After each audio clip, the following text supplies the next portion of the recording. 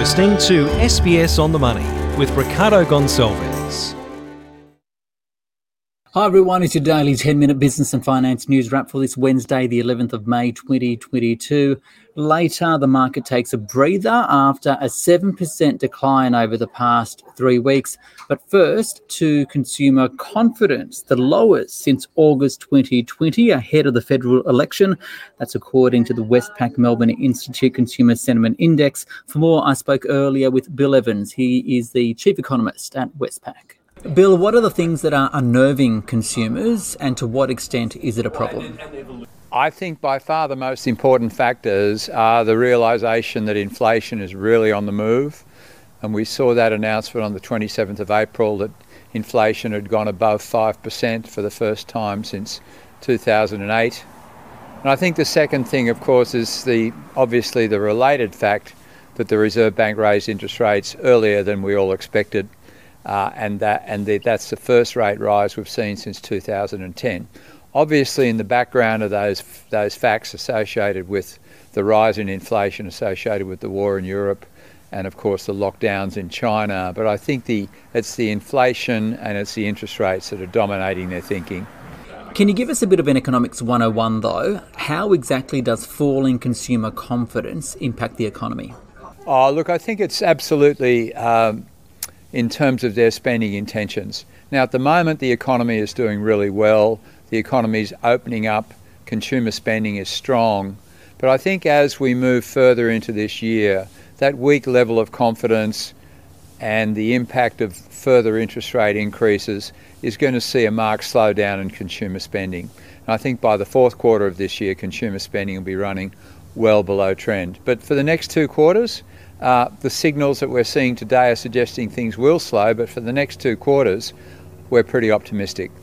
So we're just weeks away to a federal election. How does falling consumer confidence impact the election? Look, I think the thing about today's result is that it's a big number. The inflation number was a big number. The decision to raise interest rates were big numbers.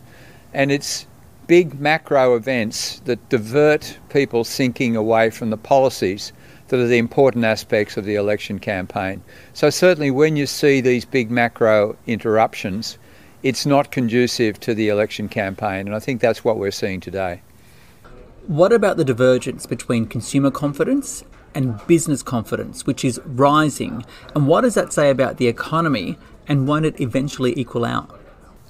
Look, I think business at the moment are responding to the strength of consumer spending. And as I said, consumer spending at the moment is quite strong. But if the consumer sentiment as a lead indicator of where consumer spending is heading plays out, then businesses will eventually respond to the weakness in their final demand sales. So I think it sort of acts as a lead indicator as to where we would expect to see business confidence going over the course of the next 6 months. So with the RBA set to continue lifting interest rates, what does this report highlight when it comes to the challenge the central bank has when it comes to cooling inflation, yet maintaining growth, and the impact it has on Australians? Obviously, it's going to be a difficult balancing act for the Reserve Bank. They don't control all of the inflation pressures. They contain the inflation pressures associated with demand. And as we've seen today, consumers are quite sensitive to the first interest rate hike. So the need to contain demand pressures by raising interest rates will be a difficult balancing act for the Reserve Bank. But they have to do it. They have to indicate to the Australians that they're serious about containing inflation, keep those inflationary expectations in control. That's their major objective, and I think that they understand that. So despite the fact that we've seen this big 5.6% fall in confidence, that won't stop the Reserve Bank from continuing to raise rates, given that they have to contain those inflation pressures. So how exactly do you see rate rises coming through? Look, we expect that there'll be a series of rate hikes this year. They're a long way away, in my opinion, from that inflection point where the next rate hike really does do damage to the economy. So until you get near that inflection point, I think they should be moving relatively quickly. And then when we start to get rates above that 1%, 1.25% level, they need to be a little more cautious. But I would expect that in the near term, we need to see fairly rapid rate increases to really enforce the view that the Reserve Bank is serious about containing inflation. Bill Evans there, the chief economist at Westpac, and it came on a day where the Australian share market rose, the 200 up 0.2%, 7,064. That's despite inflation in China coming in stronger than expected. For more on the day's market action, I spoke earlier with Mike Jenneker from Credit Suisse. Mike, the market's taken a bit of a breather after heavy selling over the past few weeks. What's on the mind of investors at the moment? I guess what you could say is in the mind of investors is the main issue really is the policy reaction of central banks to higher inflation. Central banks are increasingly prepared to defend their credibility in taking action to bring inflation down. So the challenge is how to contain inflationary risks while maintaining economic growth at desirable levels. Monetary policy is a blunt instrument, and fine-tuning those sorts of adjustments is going to be a challenge. So the risk, obviously, from the response that we're seeing is the risk of a slowdown and possible recession. The other issue I would raise that's important is the trajectory of the Chinese economy. The authorities remain committed to highly restrictive COVID policies, and there was a softening prior to the COVID outbreaks that we've seen from some of the actions that were taken last year. So Chinese economic growth is at risk of missing the official targets this year, and there's also a risk of more supply disruption, and that could add to inflationary pressure. We're seeing a lot of talk both from the US and now the RBA about front-loading rate hikes. In other words, faster or harder interest rate rises at the beginning in the next couple of months, basically. What do you think? What does the market think will happen? And how will that flow through to investments? Well, we think that at this stage, the front loading of interest rates rises is pretty well priced into fixed income markets. And the idea is to get to neutral policy settings as quickly as possible, given the inflationary pulse that we're seeing and the strong economic growth trajectory as we exit the pandemic. So we think our expectation is that this policy response is sufficient for the time being, because we're expecting inflation to peak this year. So the key to investments in the near term is that fixed income yields start to stabilise, so that expectation doesn't go further. And we think that that's reasonable, because the neutral setting is appropriate at this point. So once that stabilisation occurs, we would expect share markets to trough and eventually and potentially improve. Okay, so given the environment we're in at the moment, what do you like? Where do you see the opportunities?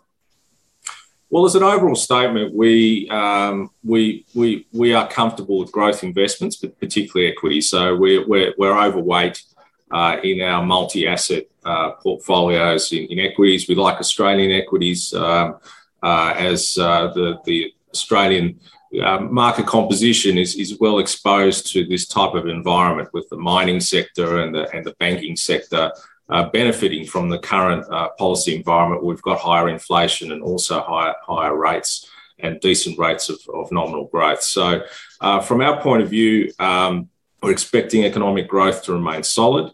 The peak in inflation will reduce the risk of excessive monetary tightening.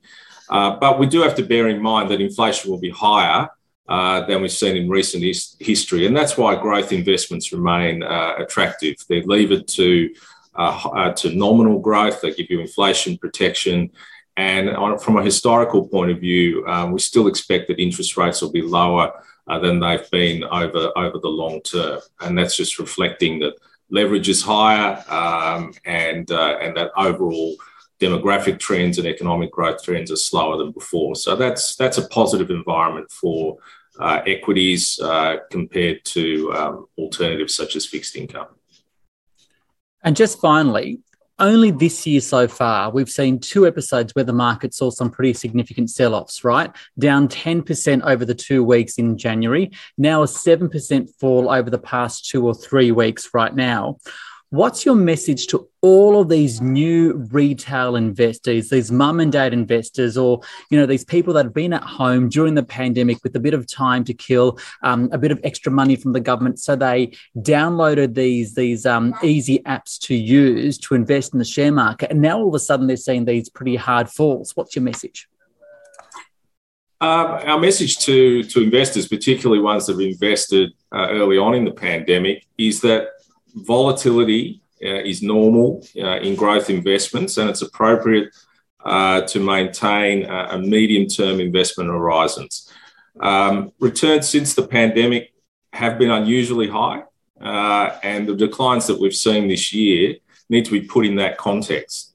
So optimistic overshoots that we saw last year are not unusual. So a correction to that is within the range of expectations and does not damage the medium-term outlook for equities. Fundamentals for many businesses remain sound, and policymakers are aware of the risks of too aggressive policy response to the inflation risks that we're seeing, and will adjust if asset prices fall too quickly.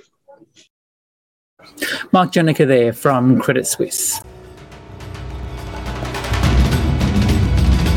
This SBS On The Money podcast is provided for informational purposes only. The content on this podcast should not be understood as constituting advice or a recommendation. It is not personal advice and does not consider your personal circumstances or objectives. You should contact a licensed professional before making any financial decision.